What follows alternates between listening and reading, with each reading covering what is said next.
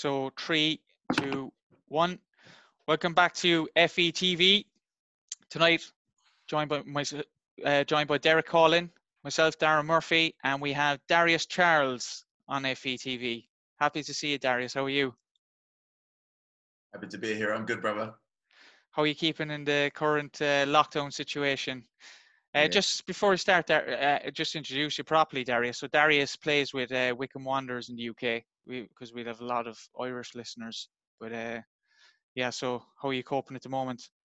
Yeah, I'm all right, mate. I mean, we're quite fortunate because, like, our chief exec has like promised us all our wages as well. So, like, financially, we're sound. It's just a case of like making sure that we're staying, I guess, as fit as possibly can be. So when we do go back, if we do go back, that we're ready to kind of like hit the ground running. Do you know what I mean? Yeah, I suppose kind of similar to most footballers we've had on here on the show. Yeah, look, Darius, what we do normally is kind of just get as many good football inputs out there as we can. So, like, I suppose I would have met you at Stevenage, but we never really spoke about, your past or where you came from or where your football inspiration was or when you first kicked the ball. So, if you can just go through it there a small bit and tell us, like, where did you start and where did you come from?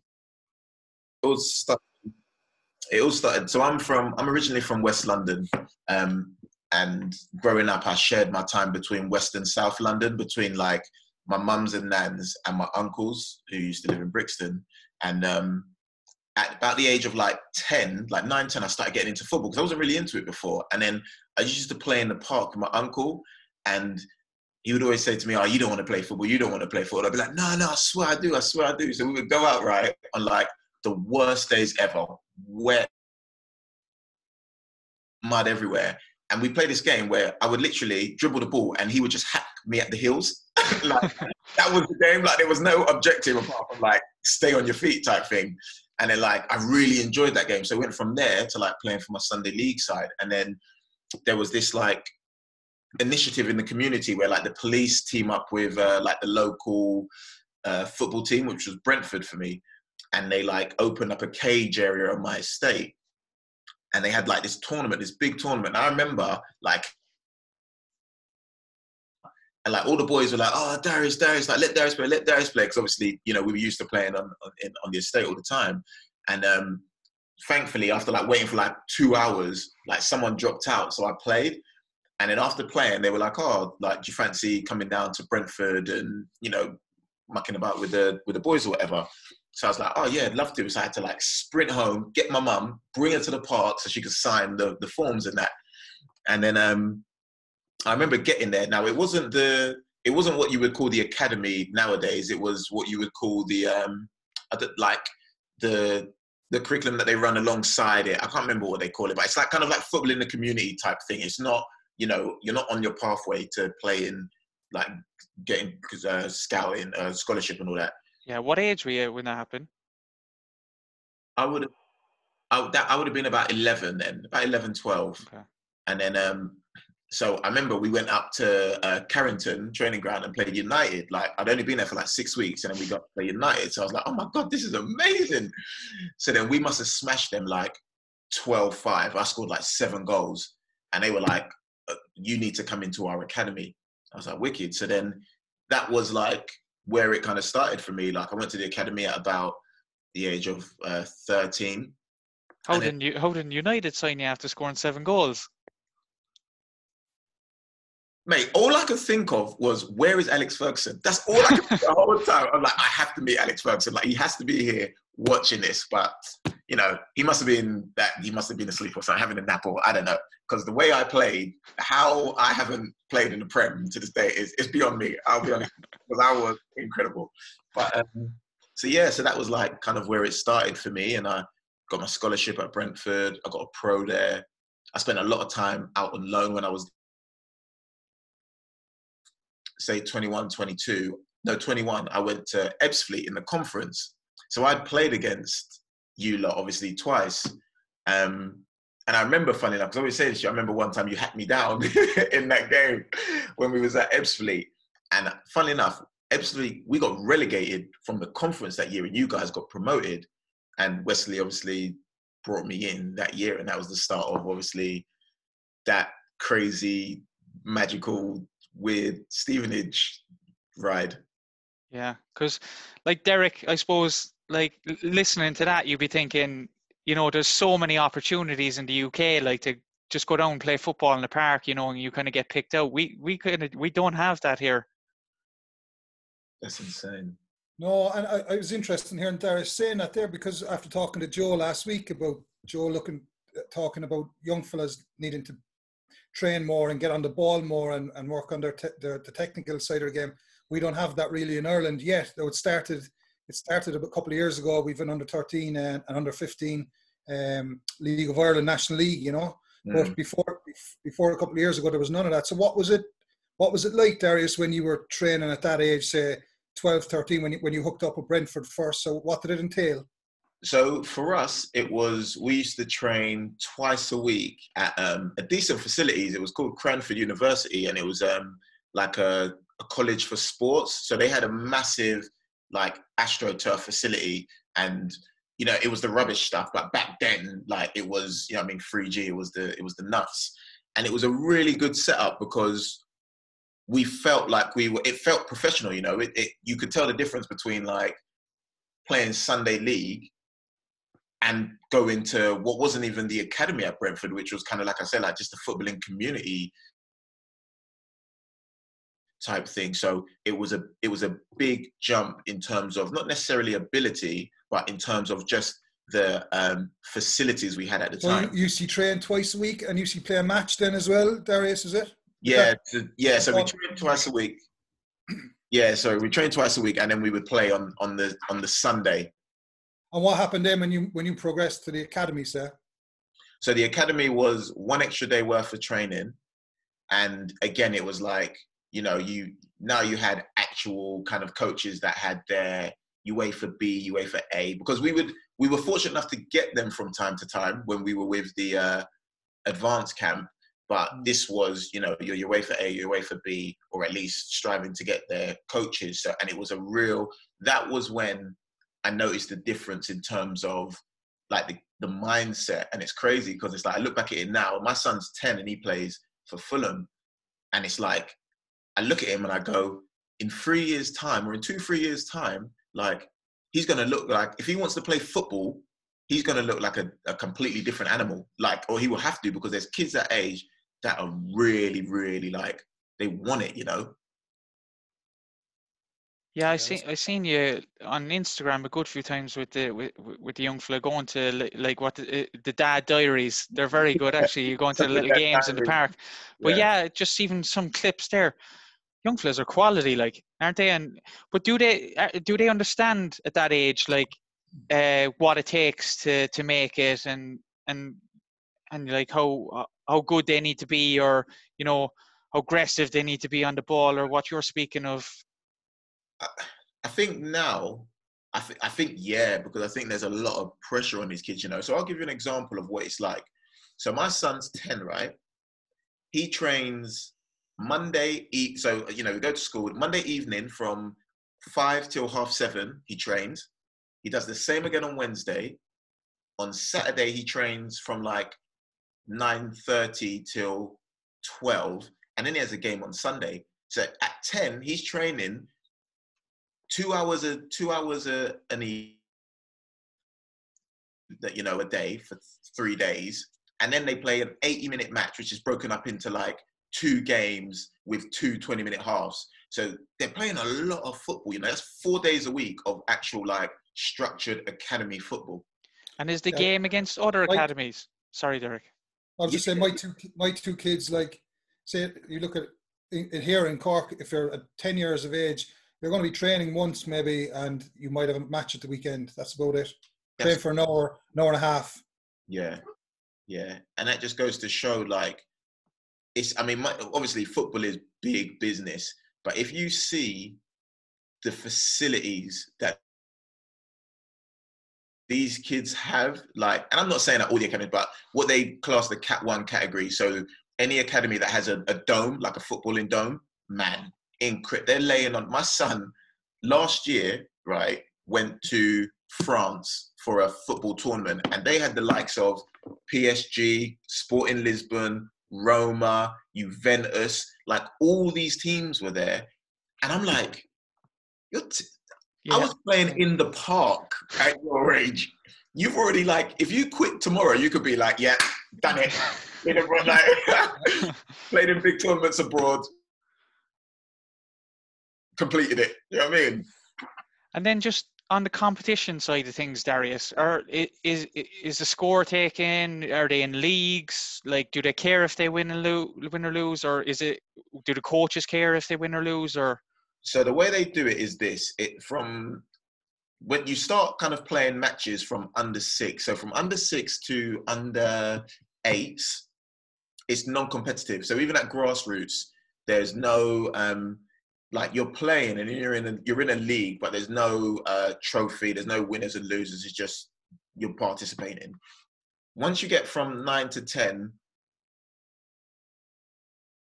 what they do is the league itself is not. There are no winners of the league, but they'll host loads of tournaments. So they'll have the Premier League tournament, which they host every summer up in Warwick.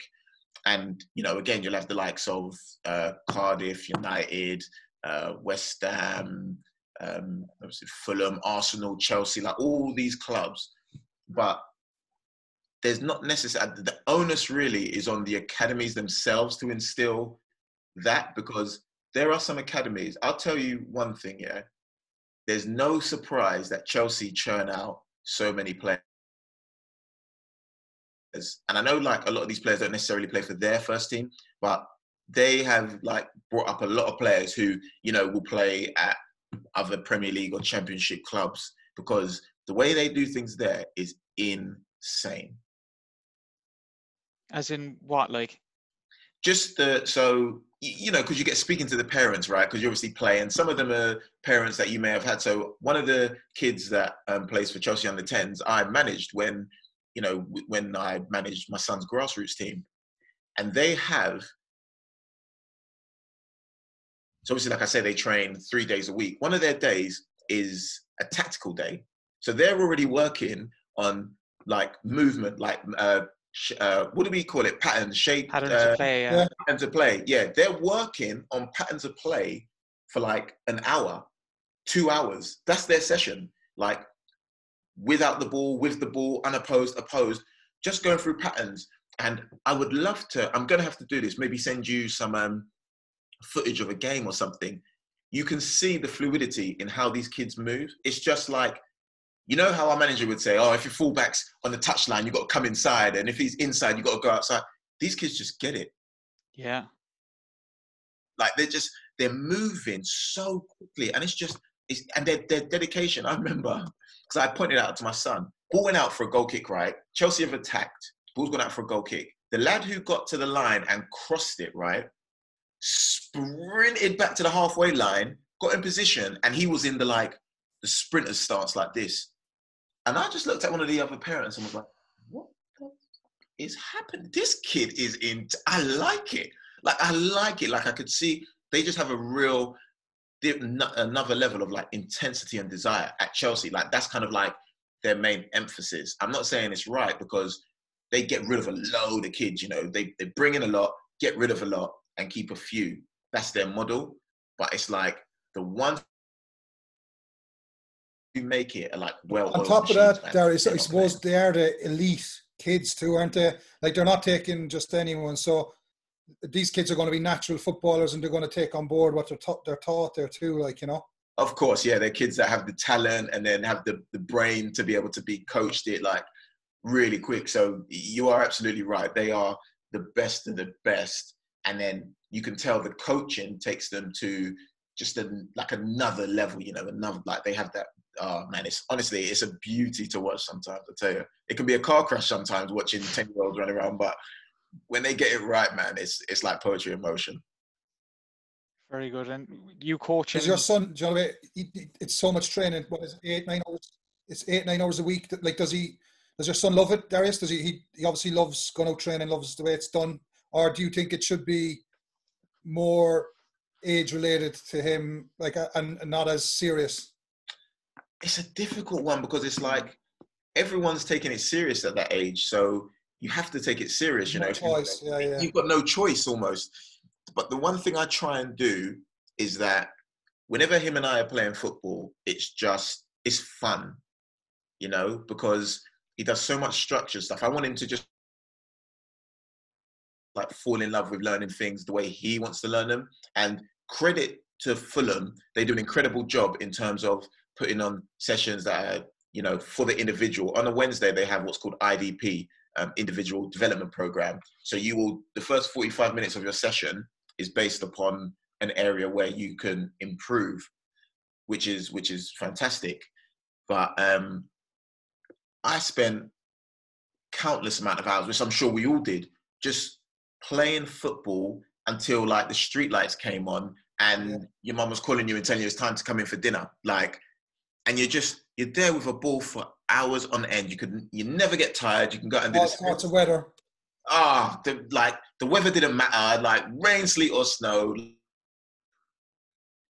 It didn't matter. These kids nowadays, like, you can't get them to go out in any rain. Like, they're just like, yeah, I want to stay inside. Like, we were running around, like, kicking a ball in, like, but what you don't realize you're doing is you're learning, like it's like you're training like a muscle memory. You're teaching yourself how to do new and exciting things with a ball, you know? Whereas these kids don't really get the opportunity to do that because they're doing so much, like, at football already, as well as school. Mm-hmm.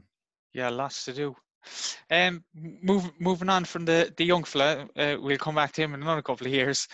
So you're at Stevenage with me at the time. I'll share a little bit when I remember you from Ebbsfleet as well. Particularly, I remember when the gaffer said you were coming in. I was excited about it. I knew you were a good player. I had a tough time against you. I remember, like, I probably was known as an aggressive player around the conference, and I remember running into you a few times. That's why I remember it. You always remember when you shoulder a guy, and you feel the strength back. You know, I always. But no, Steve. Oh, but it's just funny because I always say this to him. Like, always remember that.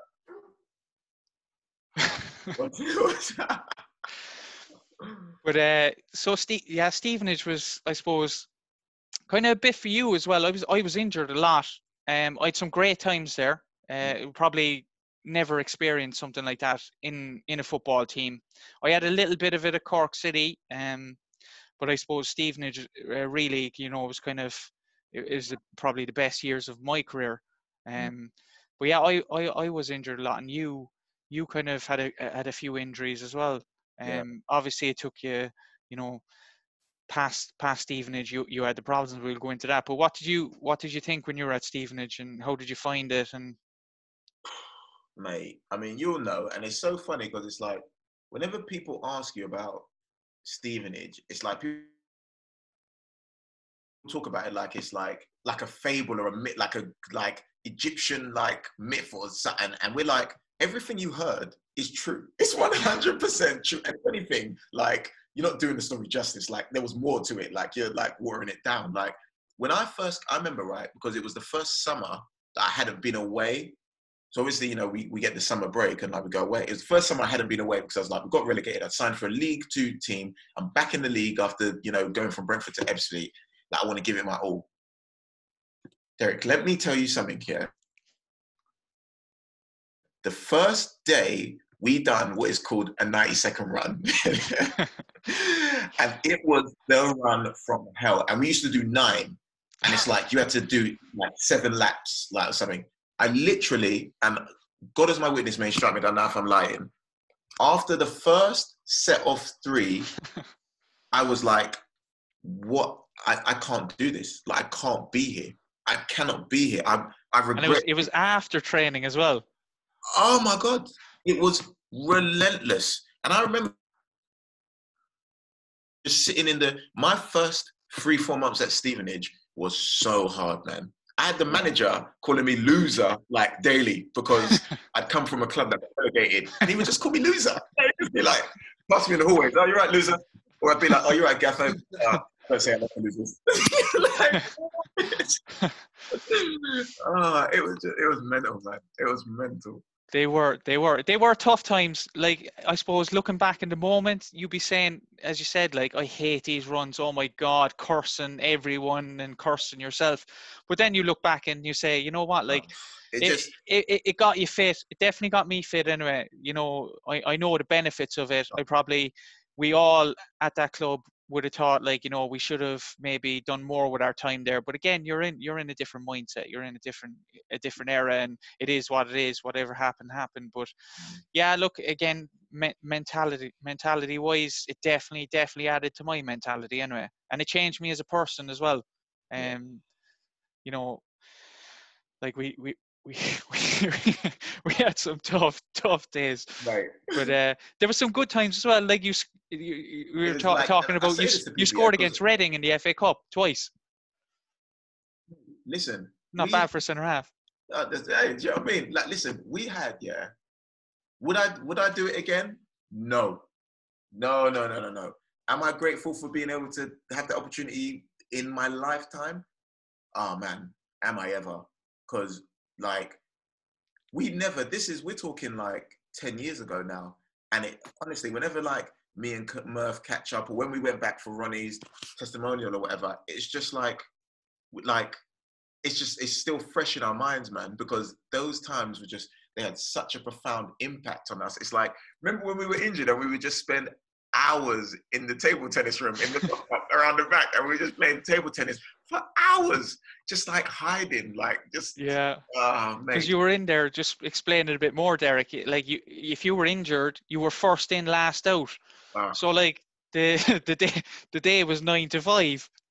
So we were in 8 to 6 some days. Yeah. So let me pro table tennis players. Mate, listen, if we should have taken up a career in table tennis, we would have been home. You'd have probably been the first Irishman to go to the Olympics. But did you ever go through any like tough times like that, Derek, with a team, but then come out the other side saying, like, I look back in it now and, you know, what a bunch of guys to be with, you know? Do you know what, Dan? Like, I suppose there's a bit of that in all the teams, but for me, I was quite lucky with the teams I played in. We were like, I suppose I went to Brighton at 17 and I retired at 28. And in amongst them, like, I had the Dave Barry era with Cork City. Then I had the Stephen Kenny with Bowes, where we won the league. And then I came back and we had the Pat Dolan and Damon Richardson era. So, and that was me gone, then that was me done. So like, I was quite lucky I suppose when I was in Brighton at 17 to 19, under Liam Brady and Jimmy Case. That was a tough time. Like, that was the time when the club then hit the wall, you know, when they kind of nearly went under, and they sold the ground, and they nearly went into the examinership or whatever happened back then, and then I came home. So yeah, like, every pre-season for me was a tough time, to be honest. I hate it because I was like 15 stone, and as we mentioned under Joe, like, I was expected to keep up with all the likes of Joe and the likes of at Bowes, it would have been Mark Rutherford or whatever. Do you know, like, yeah. But that's like them being able to head the ball the same as me. Do you know what I mean? That's just not, it doesn't make any sense, like, you know. So I used to hate pre-season, but it was great when you got through it. Then, like, you plow on it and make sure you got all the runs done, and come out the other side of it and you feel great, you know. Yeah, definitely. And like, Darius, I suppose the last time I would have seen you was probably at Stevenage that time, and then kind of I had dropped off and kind of went my own way, and like, you know, had a bit of an injury curve and stuff like that, and eventually had to kind of retire early as well. Derek is the same as well. He had a few injuries, but you kind of ran into a bad one as well, did you? So yeah, so I mean, I don't think he was at Stevenage at the time, and this isn't the one that I have now, but I was out for a year, wasn't I? I completely ruptured my ankle and broke my leg, and it was in my last year at Stevenage, and I'd done it in like maybe in January. Yeah, it'd have been about January of that year, whenever that was. And I got to the summer, and fortunately enough, because I'd done so well in that season, and I think because the surgeon had explained that I was looking at coming back maybe in October time, like, Burton came and picked me up. So it was random because I had like loads of League Two clubs, and my agent called me and said, "Oh, listen, Burton, like Jimmy Floyd Hasselbaink wants to meet you at Heathrow now." And I was like, "Well, like what? Like now?" Like, luckily enough for me, I literally live like 20 minutes from Heathrow. And it was, so I like literally jumped in the shower, put some clothes on, I went and met him. He was on a flight to Vegas. And he's like, "Right, I've seen you play. I really like you. So I'm going to get the secretary to call you and we'll get this sorted." And I was like, "Okay, Jimmy, like, okay." Like, whatever you say. Like, it was random. But so unfortunately, or fortunately, however you look at it, like I didn't get to play at Burton because I spent all my time there injured. And when I came back from the ankle, and then I had an avulsion, so I tore my tendon, my hamstring tendon, like off the bone, not completely, but partially. So that set me back another 10 weeks. And by the time I came back from that, Jimmy Floyd Hasselbaink had already gone to QPR in January, and Nigel Clough had come in. So when I got fit in about March, I ended up going on loan to FC Wimbledon. And I remember, like, the remit was to get into the playoffs. We were just outside the playoffs. And we got into the playoffs. And we beat Accrington 1-0 at home. And as Murph will tell you, Accrington hated us. We had a real thing. Like, you know, when we were all Stevenage together, us and Accrington, we didn't mix. And it was funny because obviously we beat them in the semi-playoff finals 5 years previously. So their manager like had a real gripe for me, John Coleman. He hates me. He really hates me. I think he just hated everyone from Stevenage. Like, it was just I remember that game, actually, the semi-final. I remember the gaffer screaming at me in the dressing room, telling me, "Murph, the only thing tonight, don't get booked. Don't get booked." I'd say the first 5 minutes, I got a yellow card. But to be fair, though, it was a bad yellow. Like, and I remember he was telling me after the assistant in the line, he was going to say, "Get him off, get him off." But I played the game anyway. I ended up getting man of the match after, so it wasn't too bad. Oh, brilliant. It was just, it was, mate. So it's like, I went from like worst injury of my career at the time to then going to the, you know, playoff finals and beating Plymouth at Wimbledon and getting promoted. And Burton got promoted to the championship that year. So it was like, it was still great for me because I was like, a year ago, I couldn't have dreamt being in this position, getting promoted with a team like the same way I'd done with Stevenage like 5 years before. So it was just a great like feeling for me. But again, that injury was tough. But, you know, and I don't know if obviously, Murph, you want me to wait to go into it, but like the predicament I'm in now is a completely different one where like I found out that I had arthritis, that I've got arthritis in my hip. And November of 2018, like a surgeon advised me like to never play again, to just stop playing. So that obviously was like a breaking point for me. So that was real. Like, what was the tell sign in that area? So obviously you're playing away. Did you have issues? Did you have problems with it? Obviously, to go to the surgeon, like, what happened? So I had an issue with it when I was at Wimbledon, but I didn't realize the severity at the time because, you know, it was something, it's called a labral tear, and apparently it's really common in footballers anyway. So when it came up on the scan, the physio was like, these are very common in footballers. Most of them are asymptomatic, like they don't have problems. So I was like, oh, okay, all right, no problem. And as you know, Murph, like steroid injections, they're like it's like popping sweets. Like we'll have a steroid injection, like, you know what I mean, once a week, like easily. Yeah. So I ended up having the injection,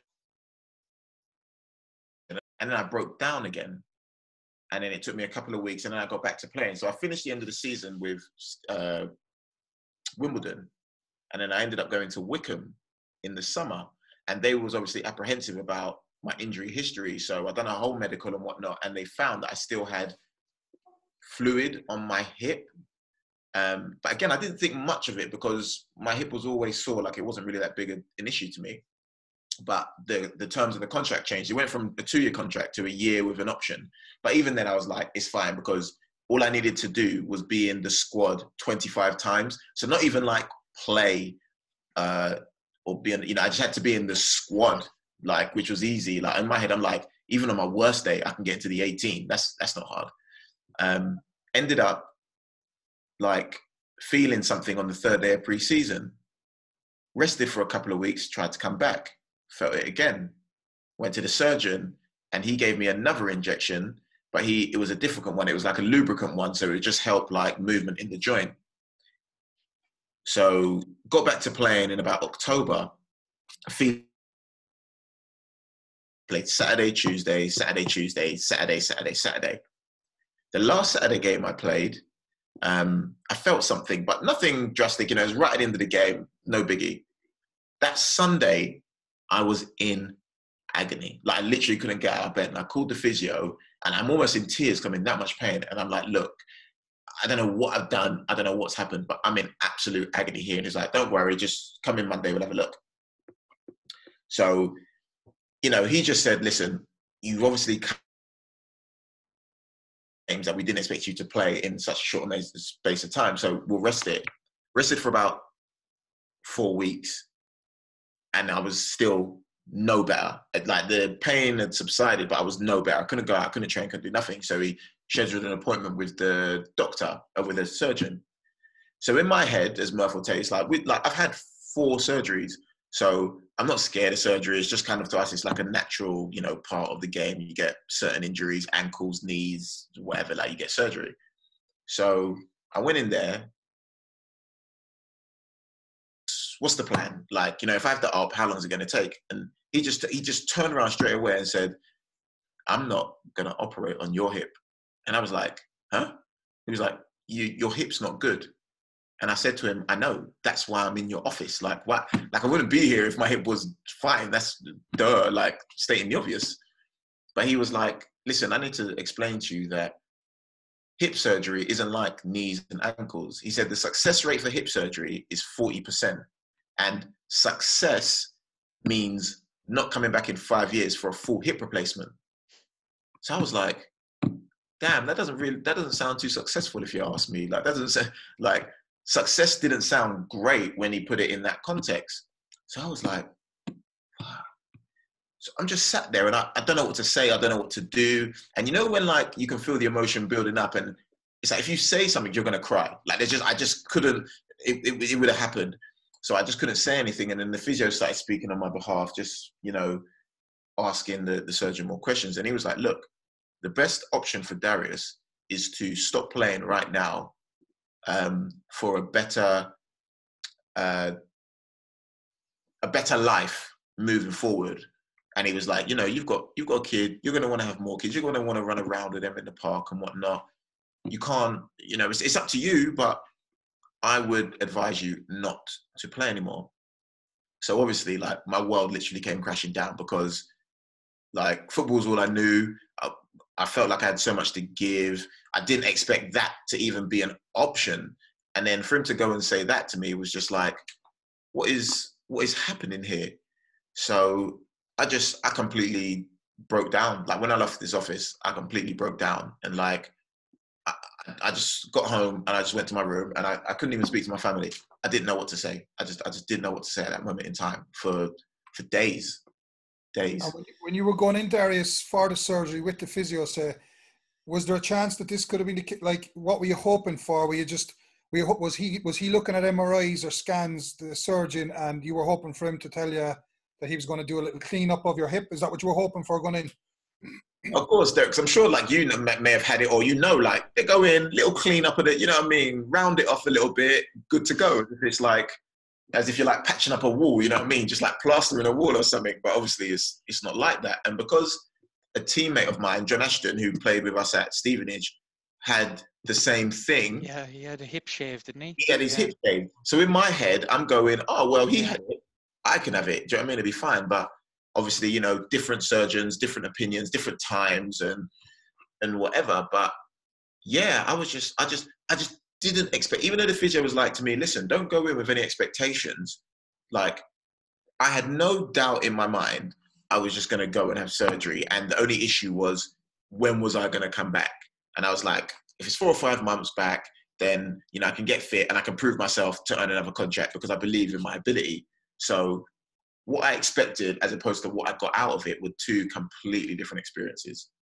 It's a So what side did of the game that's not kind of looked at, is it? And even Derek, you might have a good input on this as well, because you retired early at 28. It's like, you know, it's you play the game that you love, then you go playing it professionally, and then there's all this sort of stuff like you are going to get injured at some stage. I don't know if there might be a rare couple of players out there that never ever picked up any knock or any injury, but I doubt that somehow. But it's as you said, like it's like, right, yeah, right, broke my ankle, thrown a few screws there, and I'll see you there in about a month. And, or something like that. You just think that like anything can be fixed, or you know, like you break your leg, yeah, broke my leg, fine, yeah.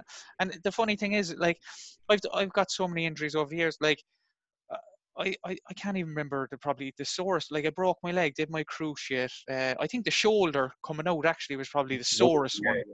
Dislocated shoulder. That was probably the worst one. But it's weird, and that you wouldn't think it. Whereas if you turned around to someone and said, "Oh, I'll break your leg there on the street," do you know, like, you'd be like, "Oh yeah, it's not really that sore anyway, so go on." Oh man, it's just like I say, it's just people don't understand, and it's funny because being in the position I'm in now, where I know like my career is coming to an end, and that shock, but it just kind of like puts things into perspective. Do you know what I mean? And it like, someone asked me the other day, like, is it worth it? And I was like, no one's ever asked me that before, you know? Like, was it worth it? And yes, it's worth it. Like, come on, man. Like, we all grew up as kids wanting to play football. Like, of course, there's billions of kids that want to do it. Yeah, it's worth it. But it's like, there's a lot that comes with this, man, that people wouldn't even understand. And as much as they say, oh, I'd give my right arm to like be in your position. Yeah. Oh boy. Yeah. This honestly isn't for everyone. That's why there's only so few of us can do it. And that's why people around the world like idolize us and make us role models without us even asking, and like pay, you know, their hard-earned money to come and watch games, or like, you know, watch them on TV, or go to the park and play and pay to play, because everyone knows like not everyone can do this, man. It takes a special kind of person, and not the ability. The ability is one thing, but the mentality it takes, the stuff you have to go through daily, like the stuff, sacrifice, the relentlessness of it's 24/7, 7 days a week, weddings, funeral, whatever. It's just you're just signed over to football, and people they might hear it every now and then, but unless you know you're close to someone or you're in it yourself, you just don't know what you have to go through. The mental trauma, the physical trauma, all of it is you need to be a special character to be able to get through it, you know. Yeah, there's so many levels to it, man. It's just like you almost have to look back and say, like, I am like a different kind of being, because, or is this not swearing? Because I've been trying to watch my language. But it's like, I mean, you know, like what? Imagine Graham Wesley in like a normal corporate world. Like, do you think people could get spoken to the way we got spoken to? I want to speak to my union rep. Where's the HR? Yeah. No, it's like, yeah. This is a brilliant story. I'm not going to name names, but this is between our world and corporate. No word of a lie. May God strike me down now if I'm lying. My friend yesterday, right? She's head of payroll, and she needed someone to submit something so they could get like their bonuses. She emailed them. The email said, hi, so-and-so, could you please send in something before end of play today? She got an email back like an hour later from HR, has brought up this issue about the bluntness of your request. and she had a whole like HR meeting about this, and I was like, which part of what you said was offensive? Just please tell me, because I wish people spoke to me like that when we was in. Darius, get there now, please. Otherwise, we won't be able to go. Like, do you that reminds me? Remember they had the altitude machine at Stevenage, and like we were all kind of giving out about it, Derek, right? So I think it was either Dino or Tumble came in. One of them came in there one day and basically said to us, "Right, lads, if you don't want to use it and you don't want to be here, get out, go now. I'll release your contract on the way out. There's the door. Whoever wants to go." And then do you know the way footballers are? Like we're all like, when the gaffer's not there, the coaches were like, "Oh, screw this place!" Like, and we're not doing this altitude machine. It's a joke. What's going on here? This is ridiculous. And then they put it to us like that, like, leave, or he said they'll pay up. It was like a quarter way through the season. They said I'll pay your contract till the end of the season, but just leave. I don't want you here. And no one left out of a room of 25 moaning lads. Like, yeah, of course we didn't. We didn't budge an inch. So that'll tell you what it was like there. We didn't like it, but we loved it. Oh, mate, you want to tell a story about when you had to like append Moose? That was a dark time. We'll leave that off for a different day. Training grounds. But seriously though, when you're in that environment, it was that environment, and whatever they say about it, he created, like, it was a winning environment. Like we went from the conference to League One and went into the playoffs and lost out to like Sheffield United, but that winning mentality was there, and we went far. We beat Reading in the FA Cup, beat Newcastle in the FA Cup. Yeah. That team and that dressing room was kind of probably one kind of in a million. It was geared up that we wanted to win. It didn't care. We didn't care what the cost was. We put our bodies on the line. I mean, there's a lot of lads like, could have finished early, had a lot of injuries. We worked hard, but again, like, maybe it's something that you look back and say, look, it wasn't the Champions League with Manchester United, but it was a great time. Like, it was a great time for both Stevenage Football Club, their fans, for us, for everyone. So that's, you look back in fond memories. But just going back to the injury, like, so it is arthritis, is it, in the hip? Yeah, so it is. What would you call it? Did you have arthritis as well, Derek? Sorry. Yeah, on yours, Darius. Is it osteoarthritis or is it rheumatoid or osteo? That's the one. Okay, so osteoarthritis is like from wear and tear. Like most of us will get it when we're older. Now I have osteoarthritis in my right knee where I done my ACL back in 1999. So. Yeah. And there's like this bone on bone, say about that size, and back in about that was 99 when I done my cruciate ligament, and then I was in Bose in 2002. It started coming at me, my knee coming at me, but they said it was tendonitis, and they gave me orthotics and stuff like that. And then I retired in 2005, missed the start of the season, so I lost my place in the team. So Dan Murray and Alan Bennett went centre halves, and they were brilliant for the year. So I spent most of that season on the bench. But afterwards, I got microfracture done when I retired. About maybe 7-8 years ago, I got microfracture done on that kneecap where it's bone on bone. So like drilled a lot of holes in the kneecap, and a lot of blood comes up with nutrients in it from the bone marrow, and that creates a kind of a scab, which is a type of they're trying to manufacture a bit of cartilage. Like a fake cartilage from a scab. But I went back again. It didn't do anything for me, but they want it was a knee replacement was the next step. No, I'd retired a good bit a long time at this stage, but it's only now, I suppose, putting the pieces together afterwards I realized what actually happened, because about 2 years ago I got diagnosed with psoriatic arthritis. which is a genetic. It's an autoimmune disease. So what it is that, let's say, my immune system is sending out inflammation, and it's attacking my joints. So I'm on immunosuppressants now to half my immune system to stop that. But I suppose you were talking there a while ago, Darius, about or Darren, is it worth it? But for me back then, when I could barely get off the couch at times, I was going, fuck it, no, it wasn't worth it.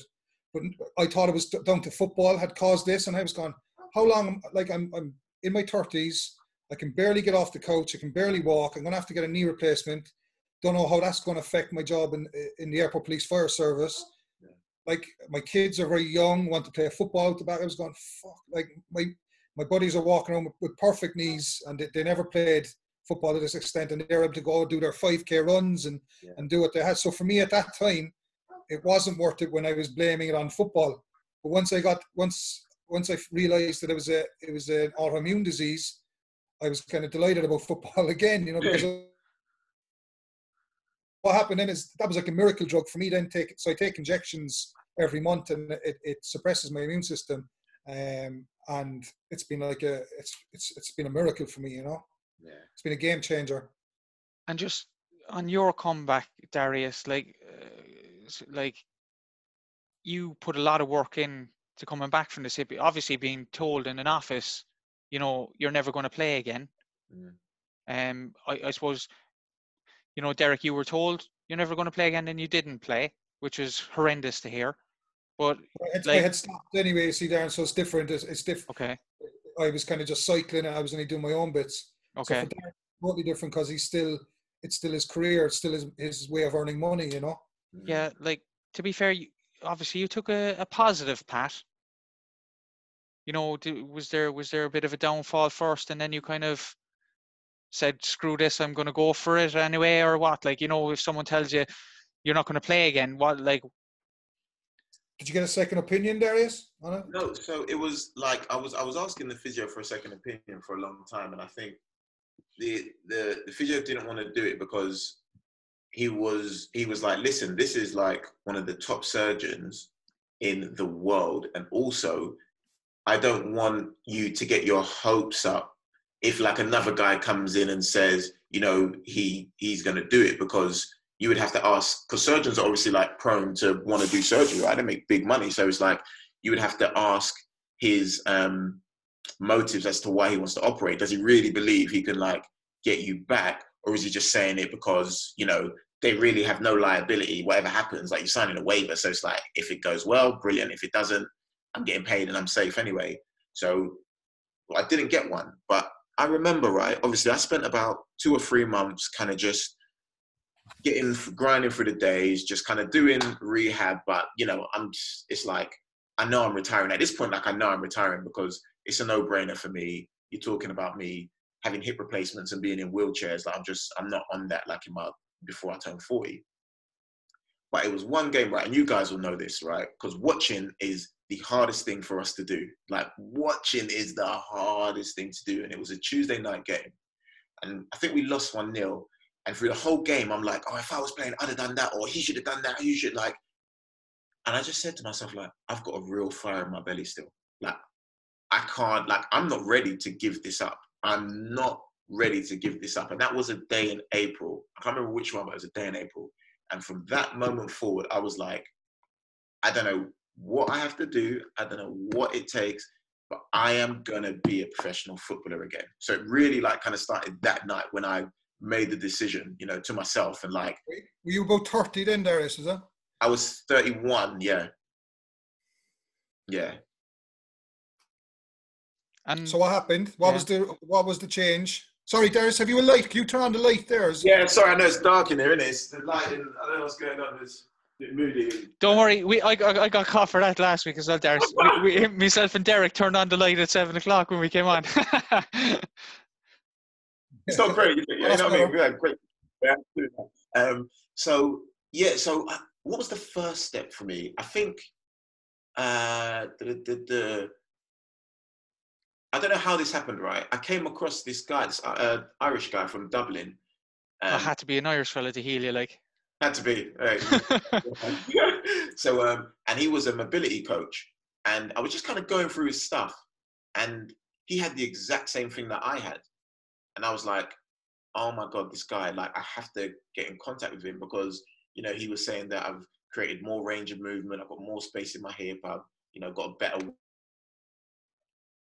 way of life. Was So he I contacted was him he and based said, in London, you know, Darius? Sorry, was he? Or no, he's based in Dublin. he's based in Dublin. Yeah. You know his name, no? The Instagram is Rob_movement. Okay. And he's like a mobility specialist. I think there's 2 of them. Okay. Rob was the one I contacted. And yeah, I'd just said to him, like, listen, this is what I've got, you know, help me please, like, I'm desperate. And then he sent me a video to follow, and I sent it back, and he was like, yeah, no problem, like, I can help you. So then I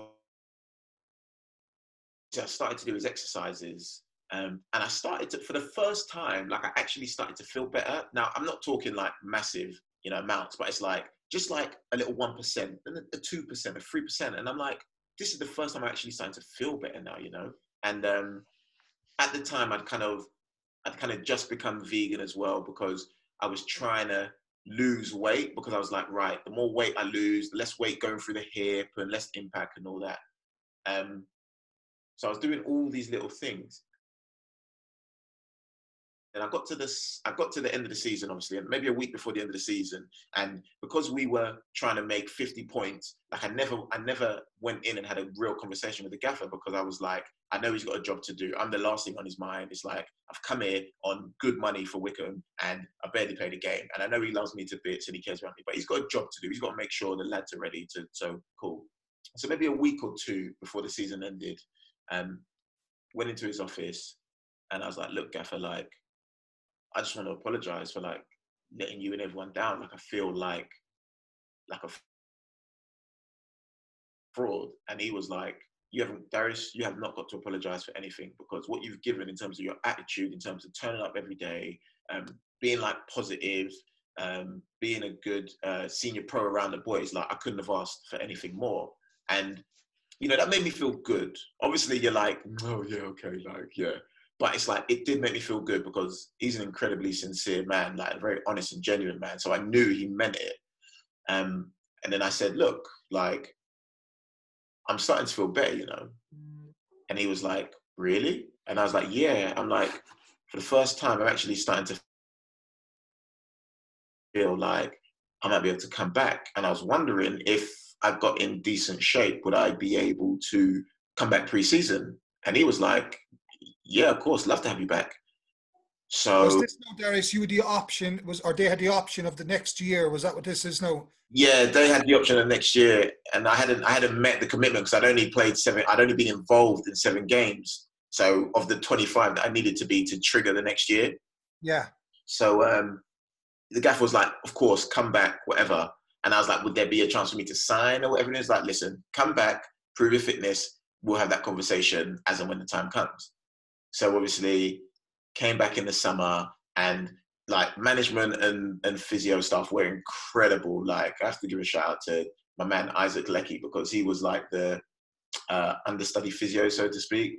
And, you know, he gave me all his time, day and night, like, devoted himself to me. And we really worked, like, tirelessly together. So I went through that process, and then I was able to, like, train every day, albeit, you know, my workload was different for the rest of the boys. I couldn't stay out for as long as they did, but I was starting to train with the boys and get involved. And, you know, like, that starts to make you feel good. And you're like, oh, like, I'm part of it, buzzing. So then first preseason game, I think, was Brentford. And the gaffer was like, oh, like, you've been doing all right. Like, I don't mind giving you, like, 10 minutes. So I was like, buzzing. I was like, that'd be brilliant. And this is the funniest thing ever, yeah. And it was such a humbling experience, because bear in mind, I was like, marquee signing the season before. This is the new season, right? I come back, everyone knows who I am. Come back, the gaffer's like, right, you're gonna go on now. So I'm like, brilliant. So then at the pitch, like, doing my socks and shorts, whatever, I go on, and as I'm running on, the announcer goes, and coming on for Anthony Stewart is trialist number 6. I was like, I've never been a trialist in my life. let alone at, do you know what I mean, the age of 31 going on 32. I mean, being at this club last year, it's like, the least you could do is say my name. I mean, you know it. Like, I played 7 times here this season before, but it was just like, it was just such a humbling experience, but it was so funny. But so then I played 10 minutes in that game. And then, you know how it is. It's like the first team kind of play like a specific game, and then the rest of the boys play another game. So it's like I was playing like the lower league side, so to speak. So I played Wildstone, Maidenhead, and whatnot. And I got up to about 45 minutes. And then at the end of the Maidstone, Maidstone game, like the gaffer, because it was the last game, it was the last preseason game, and he pulled me into the changing room and was like, listen, like we're so pleased for you, you've done really well. Like, we're gonna offer you something. Oh man, honestly, I was just over the moon. Like, I was so over the moon at that moment, but I was still nervous and anxious because obviously, like, I haven't put pen to paper yet. So that time leading to the contract, it's like, I'm not training because like, I'm not risking, like, you know what I mean, this good thing going on. And this is how crazy football is, right? And I don't know, Derek, if you know Adam Elabd. Do you know Adam Elabd from your time at Brighton? Or would that have been just before? No. Adam Elabd. No? Yeah. So I signed, right, on a Tuesday night at home to someone. I can't remember who it was. And that Saturday, for some reason, there was a dispute or whatever, and our captain ended up leaving like the following Saturday or something like that. So I've only signed like maybe 10 days before, and then there's an injury to our right back. So we're going up to Fleetwood the night before, and like, I'm looking at it thinking, well, in normal circumstances, like, I would go straight in, but this is a normal circumstances, like, so I wasn't expecting to be involved or anything. And then on the day, the gaffer's like, would you reckon to start in? And I was like, eh? Like, what? Because in my mind, I was like making up every possible scenario where I wouldn't play. I was like, nah, he'll do that, or he'll do that. Like, there's no way. Like, I'm just here to make up numbers. But I was like, yeah, okay. Like, yeah, I guess, yeah, why not? So we're in the dressing room getting changed or whatever. And I'm just going about my bits. And then we go out and do the warm-up, and the lads are like, oh, D, buzzing to have you out here. And I'm like, yeah, man, it's good to be out here. But I'm not really, like, for some reason, it just wasn't, like, going into my head what was happening. And then, obviously, you're doing your final bits now when you're back in the dressing room before the whistle goes. Or, yeah, before the assistants knock on the door. So we knock on the door, show our pads and whatever. I'm in the tunnel now. And then we walk out. And I'm like, then it hits me, and I'm like, hold on a minute. Like, this isn't a preseason game. This is a full League One fixture. And I'm like, oh my God, like, how have I ended up here? And I literally started to well up. Like, there's tears in my eyes now. And I'm like, Darius, you're going to have to head a ball in a minute. Like, we're not doing this. Like, crying is not an option right now. But honestly, like, just being there felt like the biggest achievement ever, because it was like, I was meant to be there, man. Like, everyone told me, not everyone, but, you know, people in high positions, like surgeons, even like, you know, friends, specific ones were like, you know, you won't be able to come back. Like, my partner at the time was like, no, you won't be able to come back. Like, you won't be able to come back. And I was like, through all of that, I've made it here. And I was just like, if I never play another game in my life, I've done it. I've done it, man, because I set my heart out to do something against all the odds. I achieved it. And it went from that to playing, like, I've played like 30 games this season. Do you know what I mean? I've missed a few because I can't play Saturday, Tuesday. Like, I just can't do it. But it's like, I've played 30 odd games this season. I was begging for a contract, let alone to be one of the first names on the team sheet. And it just gives you like another level of like gratitude and humility, you know, that one, it can be taken away from you at any time. And two, it really is just a blessing to be out there doing the thing that you love, man, you know? Mm-hmm. Fair play, excellent to Darius. hear. That's Yeah. some, to get back playing at that level again for what you were told is some achievement. It just shows the determination you had to make it happen.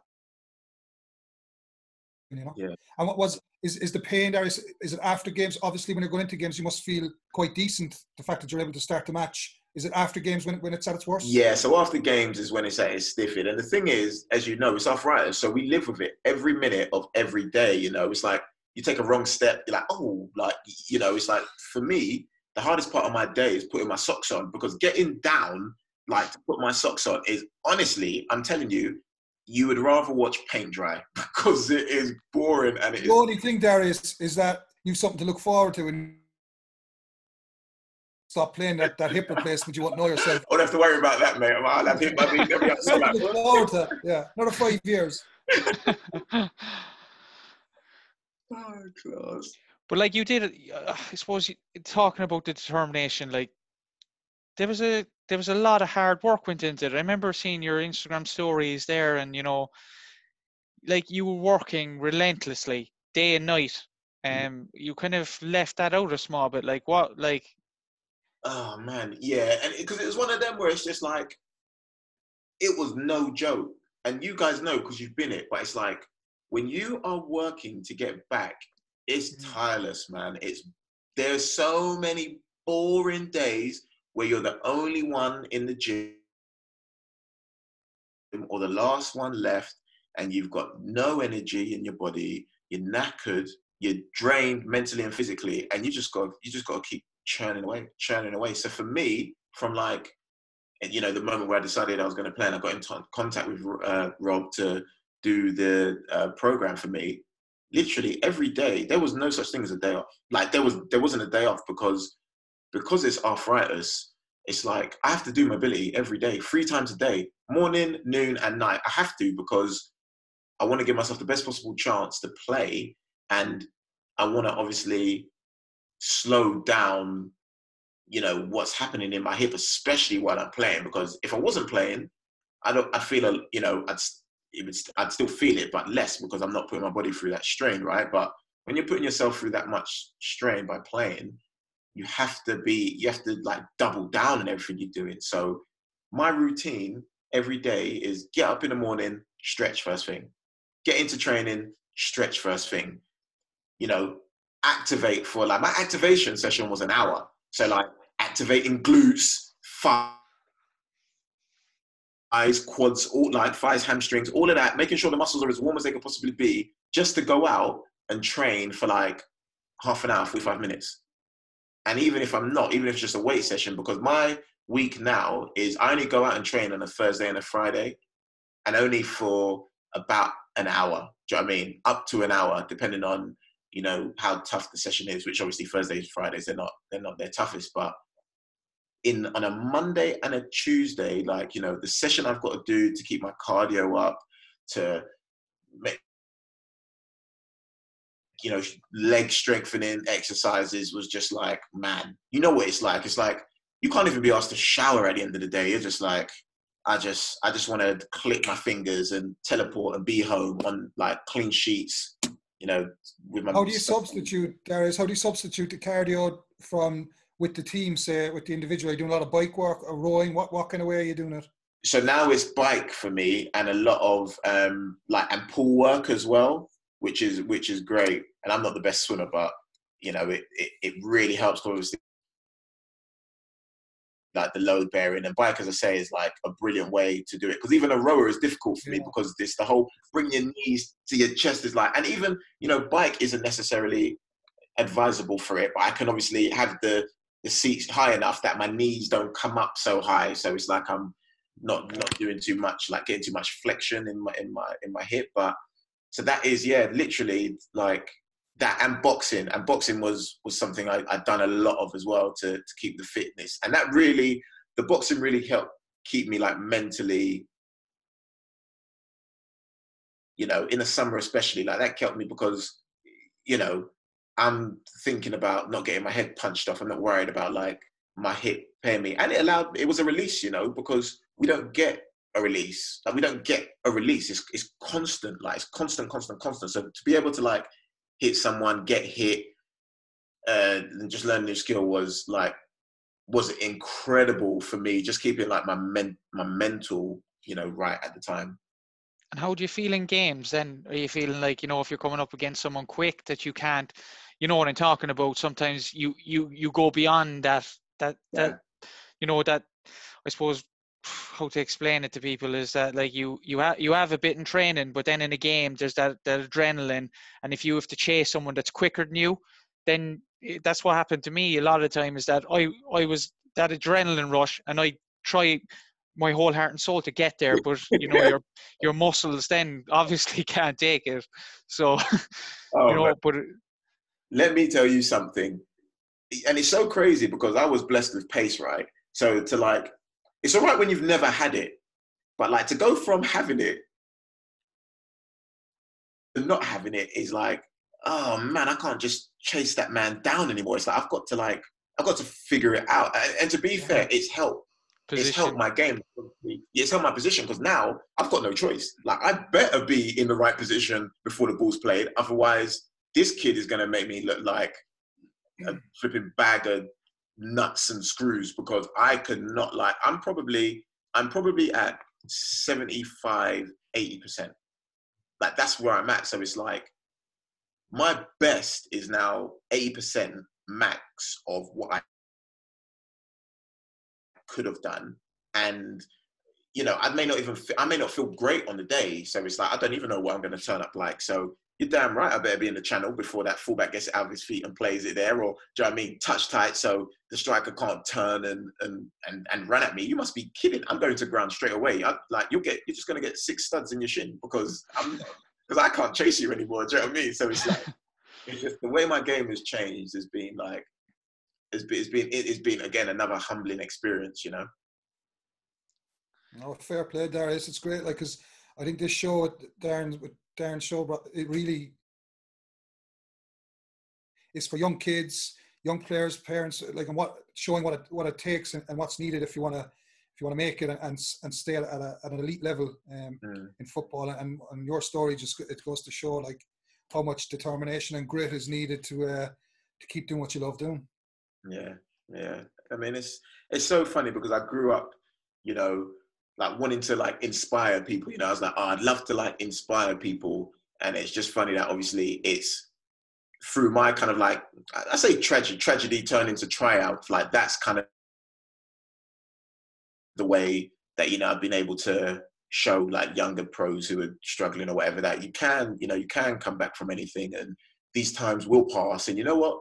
Football isn't the be all and end all. I know it feels like it because I've been there, but it's really not. There's so much more like after football or even during football, like especially now, like you've got so many opportunities to like create money. You can go and in your spare time just bloody make a YouTube channel and make money, just I don't know, playing PlayStation. So it's like there's just so many different ways to like make money now. And I think that was the biggest thing for us growing up. It's like when we were playing football, that was all we could do. Like there was no option of like having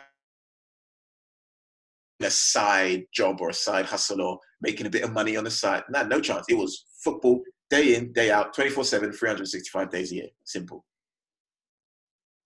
Well, I did deliver yeast around Munster in a van there when I was playing football on the side. Yeah, so there you go. No, but yeah, this is what this show is about. Like, it's especially, like obviously Irish based, like, but we come from a different background to the UK, like, and it's not as if we want to change it massively, like, but it's some kind of improvements, or a lot of kids go to the UK and come back, but it's playing for Manchester United, Manchester City, or we see the Premiership and we think, you go over there, make lots of money and you're going to be successful, whereas that's not the story, and it needs kind of to be talked about, really. And it was great to have you on tonight, and and hear your experience, and you're obviously a really, really, really determined guy, and I'm sure you'll be successful after football as well. I know you've got a couple of plans in line with life coaching and stuff like that, and you'd make an excellent life coach because you speak well and you're very intelligent, and it was great to talk to you, Darius. Thank you, Mark. It's great talking to you. Eric, it's been an absolute pleasure, honestly. Anyone that's listening in again, like and share, please. And if anyone wants to ask any questions or make any comments on the page, please do. Thanks, and we'll see you next time.